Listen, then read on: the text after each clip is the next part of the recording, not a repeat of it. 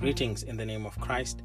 Welcome to the Hope to Hope podcast, where we share the love of Jesus Christ and His saving love by looking at the truths of His Word, devoting ourselves to them, like we are going to do now, devoting ourselves to Hebrews chapter 12, verse 1 to verse 3. In it, we see the great race that is the Christian life. I like titling this section, Run Your Christian Walk. It is about running with endurance. Running with endurance means not growing weary or losing heart as you run your Christian walk. And so in these verses, we see three motivations you need to run the Christian race with endurance so that you may not grow weary or lose heart. You have fans cheering you in verse 1.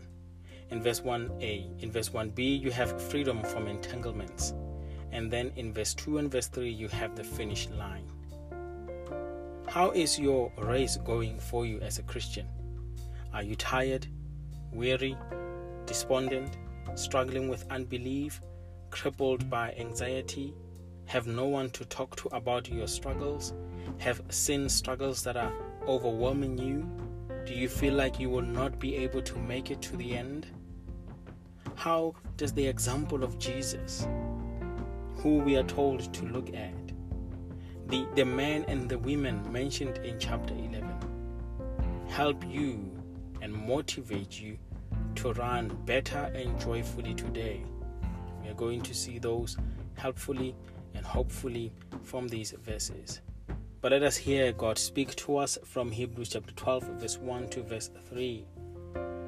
Therefore, since we have so great a cloud of witnesses surrounding us, let us also lay aside every encumbrance and the sin which so easily entangles us, and let us run with endurance the race that is set before us, fixing our eyes on Jesus, the author and perfecter of faith, who for the joy set before him endured the cross, despising the shame, and has sat down at the right hand of the throne of God. For consider him who has endured such hostility by sinners against himself, so that you will not grow weary and lose heart. The three motivations for you to run with endurance are the following. In verse 1a, you have fans cheering you. And these fans, the author called a great cloud of witnesses. Physical runners run best with a crowd. Imagine the Comrades Marathon. Well, I know it might be difficult to imagine the Comrades Marathon at the moment because we're not going to have the Comrades this year. But imagine the Comrades Marathon without the crowd. How would it look like without people lining up on the side of the road? Here the author says surrounded by. And this reflects the Colosseum imagery from the Greco-Roman athletic competitions. They had crowds cheering them to motivate them, to inspire the athletes, to encourage you as you run. Spiritually, runners also have a crowd. We are runners. We have a crowd. It is called a great cloud of witnesses. And this refers back to all the saints in chapter 11. Noah, Abraham, Moses, Rahab, Samson, David are all cheering you on. It can also refer to the many saints around you today. Your parents, your friends, your siblings cheering you on. Why do we need this crowd? How do they help us? Well, unlike normal athletic competitions, these fans are not there so much to see the runner, but so that the runner sees them.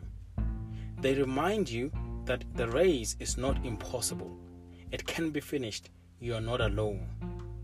So you see, when you go to ordinary athletics at the stadium, sitting there, you have fans cheering you as you run. These ones who are cheering you on here are there so that you may look at them and see how they ran and run the same way. So don't run alone.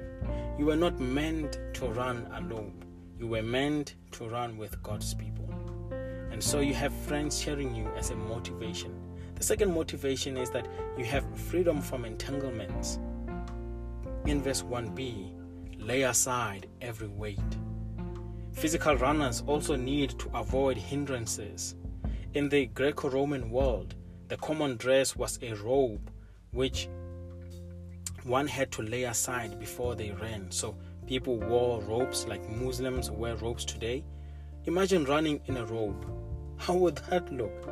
So they had to take it off. So runners would strip down the bare essentials in order to run faster. And you, as a spiritual runner, also need to avoid hindrances. The text says, lay aside sin which clings closely. A disobedience to God will ruin running. It will trip you. You will stumble over it. You will fall. Persistent disobedience may even keep you from finishing the race. And remember that word that we saw, apostasy. You do not want to apostatize. The sin so easily entangles. The point is that you don't have to put sin on. It is already there. You have to take it off as you run. Lay aside every weight, even if it's not sin. Lay aside every weight. You lay aside sin, which so easily entangles. And the author says, not only do you have to lay aside sin, which so easily entangles, but lay aside every weight that is not even sin. It doesn't have to be sinful to slow you down. Don't ask whether something is wrong that is slowing you down. Ask whether it helps you to run. And you have to think of some of the things that can slow you down, which are not necessarily sinful, but are not helping you. You are running for your life. So be ruthless with what you lay aside. And then finally, the motivation for you to run this race, the finish line. Verse 2 and verse 3. Look to Jesus. Look to Jesus. The physical runners need a finish line to look at. Without the finishing line, runners lose focus. They get distracted. They give up. Comrades marathon runners want to know, how long is this distance this time? Is it the upstream or downstream or however you call it, this way or that way? A sure way not to finish the race is not have a finish line. You cannot run without a finish line. Spiritual runners also need a finish line. We have a great finish line that is not made up. It is there. Jesus waits for us there. Jesus is not a spectator like the other saints. He is the finish line. Jesus is not the one who has faith, who's telling us that he had faith, but he is the founder and perfecter of faith. Don't look around you while you run. Look to Jesus, so that you may not grow weary or faint-hearted. In verse 3. What can we learn from Christ who ran the race before us? Look at the text again, verse 3. He ran with endurance, endured the cross. He endured sinners with such hostility. The cross was not just about physical pain, but it was about shame, and Jesus endured the shame. He ran with a goal, the joy that was set before him. Joy helps you to run better when you have it. God makes you to run fast, and he makes you feel the pleasure. You see that you will receive the reward, because Christ received the reward. He's seated at the right hand of the throne of God. And the key point here is that Jesus is the goal and motivation for your Christian life. So do not take your eyes off of Jesus. How is your Christian race going today? Are you tired or weary?